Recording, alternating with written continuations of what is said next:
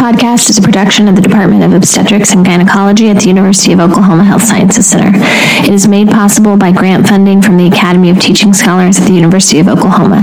The views expressed in this podcast are based on the participants' research, but at times may represent their expert opinion only. Thanks for joining us today. Our guest today is Dr. Marvin Williams. Dr. Williams is an associate professor in the Department of Obstetrics and Gynecology here at the University of Oklahoma, and he is the director of our Prenatal Diagnostic Center here at OU as well. Thank you for joining us, Dr. Williams. Thanks for having me, Doctor. Okay, on the podcast today, again, I'd like to talk about something our residents don't see that often, which is what we've been doing, but these things can have a huge impact on pregnancy. And what I'd like to talk about is infections in pregnancy. You know, HSV, parvo, CMV, things like that. Dr. Williams, I know this is an area of particular interest to you, and you have a lot of knowledge here, so I'm hoping that you can provide us some good breadth of information today. I'll do my best. Thank you, Dr. Smith.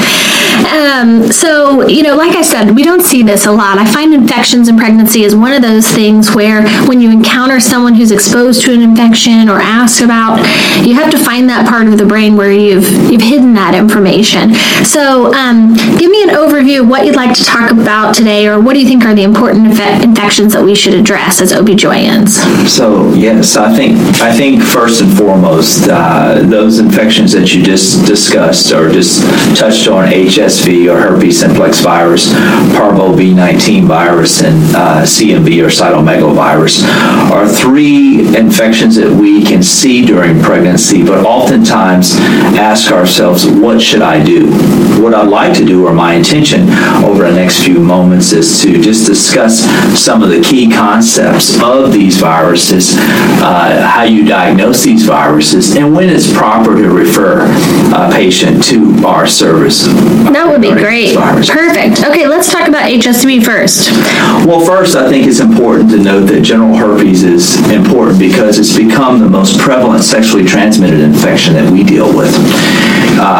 My research has brought about some of the facts that I'd like to just list here. For example, it's estimated that over 50 million people are infected with HSV. Though the majority of women are unaware of their status, approximately 25% of women overall in the United States are seropositive for HSV2, with higher rates even reported in the high-risk population. So a really important infection that we'll see. Now, among those women who are negative for the disease, the incidence of HSV1 or 2 infection during pregnancy is about 2%. What about those individuals who are discordant, or who have a discordant couple, that is, women who are HSV seronegative and have partners who are seropositive? It's estimated that approximately 10% of couples exist, and some of these women will unfortunately seroconvert during pregnancy. So a very, very important aspect in our counseling of these patients. Now, as most of these cases of HSV are transmitted by persons unaware of their infection or who are asymptomatic, containing this worsening public health problem has become a major concern of ours, for us rather. Now, a brief overview of the pathogenesis and transmission is probably the best way to begin, Katie. As we all know, there are two serotypes of this DNA virus, HSV1 and HSV2. There's a large amount of DNA sequence concordance between the two viruses, and prior infection with one type attenuates a new infection with another type, and this will be important here in just a moment. However, both viruses can cause either genital or oral pharyngeal lesions, which are indistinguishable clinically. Transmission occurs secondary to intimate contact with an infected partner or vertically transmitted to the fetus. The incubation period is approximately 3 to 6 days. Now, Katie, one of the most difficult areas regarding HSV is keeping the various classifications in order. I'd like to just briefly discuss this. First episode, or primary genital herpes, is a clinical presentation of a patient without antibodies to HSV1 or HSV2. Many women with new infections are often asymptomatic. However, this group is one of the highest highest likelihood of having clinical symptoms. Focal painful vesicles may be present, or lesions may appear as painful abraded areas. Inguinal lymphadenopathy, fever, malaise, dysuria, and vulvopruritus are among the most common seen in this group, although only approximately 1/3 of newly acquired infections will be symptomatic. Viral shedding and symptomatology usually lasts for approximately 3 to 6 weeks. First episode, non-primary genital herpes, is a second condition that I'd like to just briefly talk about. Now, these individuals will oftentimes present clinically. These individuals have antibodies to another viral serotype. For example, this infection is diagnosed when HSV2 is isolated from the genital tract in the presence of pre-existing HSV1 serum antibodies. These infections have a shorter clinical course with less severe symptoms and fewer lesions. And finally, recurrent genital herpes infections are much milder and shorter, with lesions lasting 3 to 10 days. The shortened course of infection reflects the pre-existing presence of antibody to the viral serotype causing recurrent infections. During pregnancy, approximately 5 to 10% of women with a history of HSV will have a symptomatic recurrence. The risk of transmission is slight. Now, with respect to just the clinical diagnosis of HSV, Katie, we know that the history and clinical examination are useful in the diagnosis of HSV, but as general HSV is often asymptomatic, all suspected HSV infections should be confirmed through laboratory testing. The gold standard, the diagnostic test to detect the presence of HSV infection, has been the viral culture. Now, this culture of the fluid from the vesicles demonstrates the highest yield. However, historically, many patients present for evaluation after the vesicles have evolved into ulcers. The limitations of cultures is that they cannot differentiate between HSV1 or HSV2. That's an important point. That said, I think PCR to detect HSV DNA seems to be the most useful test. They're quite reliable and can differentiate among HSV1 and 2 serotype. Treatment consists of mainly supportive measures with acyclovir therapy given 400 milligrams orally TID. And the usual course is approximately 5 to 10 days. Suppressive therapy is also highly effective in mitigating recurrent outbreaks. Alternative therapies are acyclovir and famciclovir. Now, with respect to management of HSV in pregnancy, we know that primary genital HSV infection during pregnancy constitutes a higher risk of perinatal transmission than does recurrent infection. And these are good numbers to retain, because in counseling your patients with respect to the risk of perinatal transmission as well as the mode of delivery. So, for example, the risk of vertical transmission to the neonate when a primary outbreak occurs at the time of delivery is approximately 30 to 60%. Among women with recurrent lesions at the time of delivery, the rate of transmission is estimated to range between less than 1 to 3%. And for those women with a history of recurrent disease and no visible lesions at delivery, the transmission risk has been estimated to be quite low at 2 per 10,000. As I said previously, these are important numbers to remember when counseling your patients. So what does ACOG recommend for those individuals with recurrent lesions or recurrent disease? So for patients with recurrent genital HSV, acyclovir or some sort of or valcyclovir therapy in the latter part of pregnancy, that is 36 weeks until delivery, has been shown to decrease HSV outbreaks at term and decrease in the need for cesarean delivery. For those individuals who present to labor and delivery, a woman with a known history of HSV should be questioned regarding prodromal symptoms, vulvar itching or burning, and recent HSV lesion. A careful examination should be performed, and suspicious lesions should be cultured. Women with any evidence of prodromal symptoms or active HSV should be offered a cesarean delivery. And I think it's important to note that approximately 10 to 15% of infants with HSV are born to women undergoing a cesarean delivery. So counseling should reflect a decreased risk of HSV transmission with cesarean delivery, but not a negative risk. A non-genital lesion should be covered and vaginal delivery allowed. If a woman presents at term with an HSV lesion and has ruptured membranes, regardless of duration of rupture, a cesarean delivery should be performed. If the infant is preterm, expectant management should be offered as the risk of prematurity outweighs the unknown benefit of delivery. If at the time of labor the lesion has resolved, vaginal delivery can be allowed.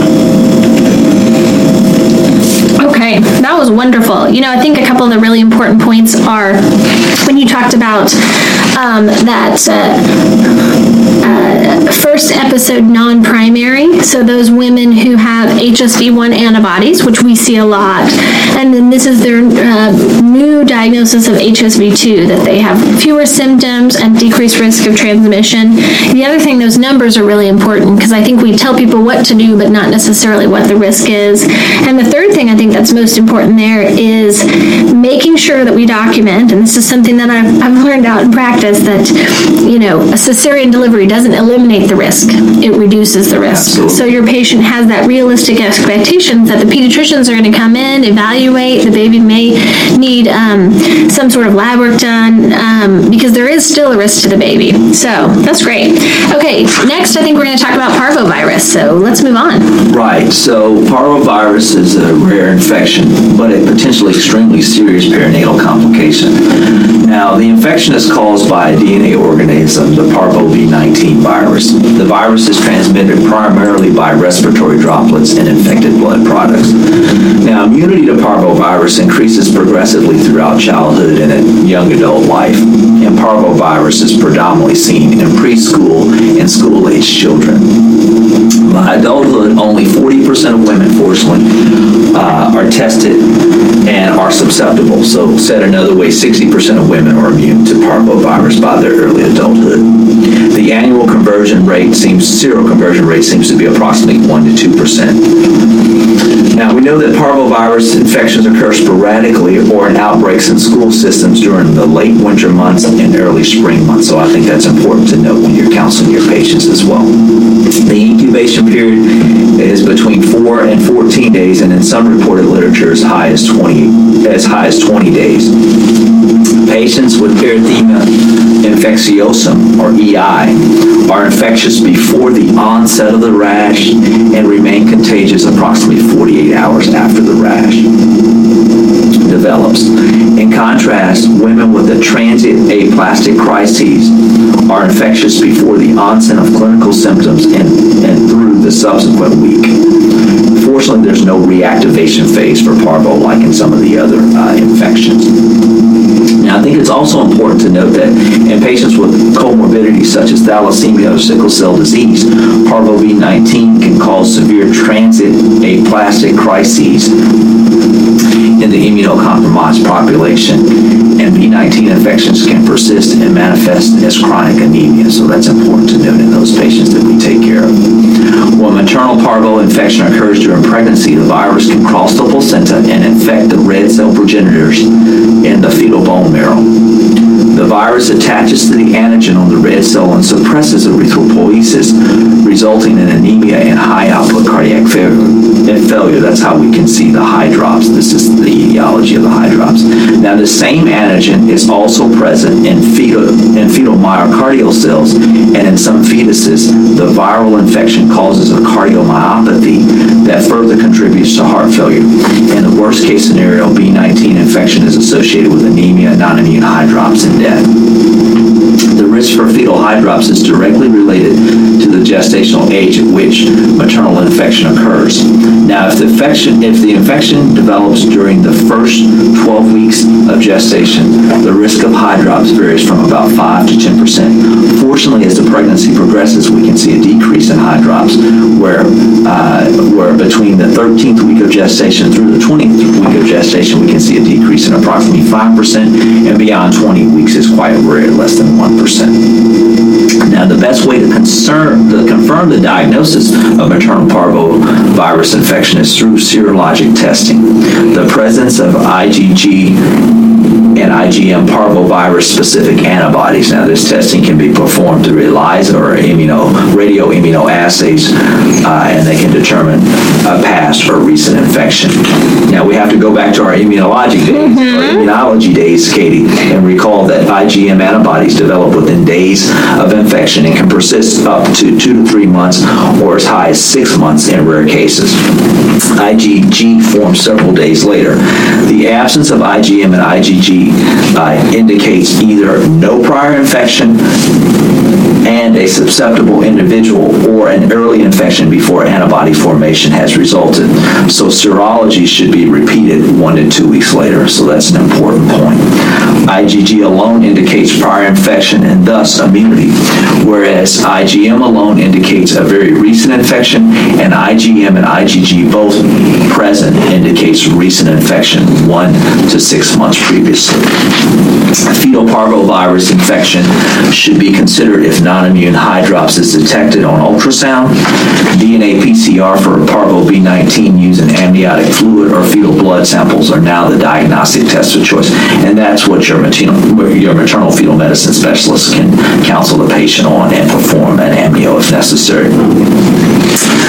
Once the infection is confirmed, it's quite simple. The fetus should be evaluated for the presence of anemia, and referral to a maternal fetal medicine physician is appropriate. The best test for this is ultrasound assessment of the middle cerebral artery via Doppler velocity interrogation. Serial exams will be performed for at least 8 weeks after documentation of maternal seroconversion, because the incubation period for fetal infection may be longer in that of children and adults. The most obvious manifestation of fetal anemia is hydrops. However, by the time the ultrasound evidence of hydrops is present, severe fetal anemia has occurred, meaning a fetal hematocrit of less than 20. Therefore, a more precise way to monitor for fetal anemia is MCA surveillance, and that's why we recommend that. If velocities indicate fetal anemia, a chordocentesis is performed to determine the fetal hematocrit. If anemia is confirmed, then an intrauterine transfusion can be performed. Excellent. You know, parvo is one of those things that I remember from residency. If we saw something abnormal, we drew the lab. But, you know, now I have patients calling and, you know, they come from all over the state and they're calling and going, you know, little Johnny, his classmate has, you know, Fitz disease, they has parvo, what do I do? And so it's something we'll encounter. I think one of the important things you talked about was the risk of transmission through each gestational age. You know it goes down, but knowing that it's 5 to 10 and then 5 and then less than 1 is really important in counseling the patient. And then remembering to repeat those antibodies. I think that's something that I learned early on when I started taking care of these multips who have young kids in school, and you're testing for these things is, you know, you get that first test back, you need to make sure you get them back for another test, and that nothing has changed unless they're already immune. So, okay, let's move on to CMV. Right, so finally, I think CMV is another really important infection that we need to discuss, because it's one of the most common, or I should say the most common congenital viral infection with a prevalence of approximately 0.5% of births. So we can see CMV in up to 0.5% of births. And up to 4% of women have primary CMV infection during pregnancy. So something that, although not common, but if you do enough deliveries, you will see.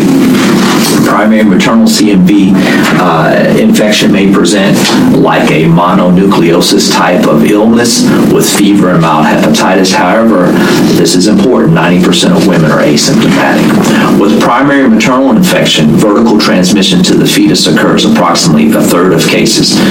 Although the risk of vertical transmission increases with gestational age, the most severe congenital CMV cases usually occur with primary maternal infection during the first trimester. That seems to be a recurrent theme of all of these infections. Of infected fetuses, up to 20% are born with sequelae included growth restriction, microcephaly, ventriculomegaly, hepatosplenomegaly, hepatitis, chorioretinitis, and even thrombocytopenia. The mortality rate is approximately 5%, so quite devastating. Those who survive have up to a 60% risk of developing neurodevelopmental abnormalities within the first 3 years of life, such as cognitive impairment and hearing and vision loss. Asymptomatic infected infants at birth also are at risk of developing neurodevelopmental abnormalities, so this can be quite devastating for the parent.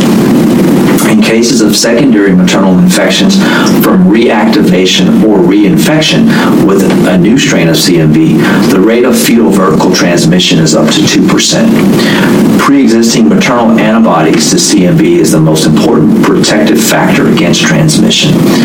With fetal infection in these cases, most newborns are asymptomatic at birth, but still are at risk of developing neurodevelopmental abnormalities. Testing pregnant women for possible CMV infection is indicated in women with mononucleosis-like illness, or when there is a concern for fetal CMV based on sonographic findings. Routine screening for CMV in pregnant women is not recommended since at least 50% of women of reproductive age have evidence of prior CMV infection. Primary maternal infection is diagnosed by documentation of seroconversion through the detection of CMV IgM antibodies in a woman who was previously seronegative. In the absence of seroconversion, the presence of anti-CMV IgG and IgM may represent primary or secondary infection. CMV IgG avidity testing is becoming quite useful in these cases. I think this is quite important, Dr. Smith, because when a person has an acute primary CMV infection, low avidity anti-CMV IgG is produced. After 2 to 4 months, more mature high avidity anti-CMV IgG is produced. High avidity tests suggest infection occurred more than 6 months ago. Therefore, a pregnant patient less than 20 weeks gestation with high avidity is at less risk for primary infection during that gestation. So low avidity suggests a recent primary infection. Prenatal testing of the fetus should be offered when CMV infection is suspected. For highest yield, an amniocentesis should be performed after 21 weeks gestation and at least 6 weeks after maternal infection. The amniotic fluid should be sent for PCR testing to detect CMV DNA, and that's what we will do as maternal fetal medicine subspecialists when we see your patient. I think it's also important that a normal ultrasound evaluation does not rule out the risk for symptoms of birth or neurodevelopmental abnormalities. The mainstay of treatment for maternal infection is supportive care. At the present, no effective treatment for prevention or reduction of the sequelae from congenital CMV infection has been developed. Recent studies suggest that CMV IVIG may reduce the risk of congenital infection and disease when given to pregnant women experiencing primary CMV. However, these results have not yet been confirmed from other studies. Great. Now, I heard you say we shouldn't test every pregnant woman for antibodies. Does that hold true for HSV and parvo as well? Absolutely. I think that when you look at some of the studies regarding just cost analysis, because most of these moms who have been exposed by their adult life, by the time you test these moms, more than 50% of them will have been exposed and have immunity. So it really is not cost effective at this point. And that's important for our residents to understand, because you do see people out in practice in the community who are doing HSV, IgG, and IgM on every patient, or CMV. And some patients will ask for these tests, like I said. But knowing what ACOG recommends is really important as learners. So, okay, Marvin, how do we counsel our patients? Stay inside, avoid people who don't vaccinate their kids. Is there anything that we should talk to them about infections and pregnancy? Yeah, I think it's important, like we said, educate education is the most important aspect of what we do. And if you just know some of the numbers, I think we can really impart a high level of knowledge and make our patients feel reassured. For example, when we talk about parvo, knowing when we see it the most, not necessarily, if you know that there is an active outbreak and you're pregnant and you know you're susceptible to the disease itself, you should probably avoid that. But attention to proper hygiene, like hand washing, avoiding those individuals who have active disease is probably the safest bet. Okay, and I think we talked about this a little bit, but if I have a woman who calls suspecting she's been exposed to this or another infection, what should be my first line of action? The first line of action is you should bring her in to reassure her, and if there's any concern whatsoever, obtain serologies. Based on those serologies, you can refer or reassure, and then if necessary, we can evaluate your patient. Perfect. Well, this was really helpful. I think it's a lot of great information for our learners, not only for pre-aug exams, but lifelong for taking care of patients. Any other take-homes? Again, I think the most important thing, some of the most important points is just when you're counseling your patients with respect to HSV, realizing that a thorough exam is important, providing numbers and documenting. And C-section is not 100%. Excellent. Great points. Okay. Thank you so much, Dr. Williams, for taking the time to be with us today. That's all we have for you on this episode of our podcast. If you'd like a copy of the transcript from today's podcast, or you have questions or comments about the subject, please email me at katie-smith@ouhsc.edu. That's katie-smith@ouhsc.edu. Stay tuned for further podcasts from the Department of OBGYN here at the University of Oklahoma.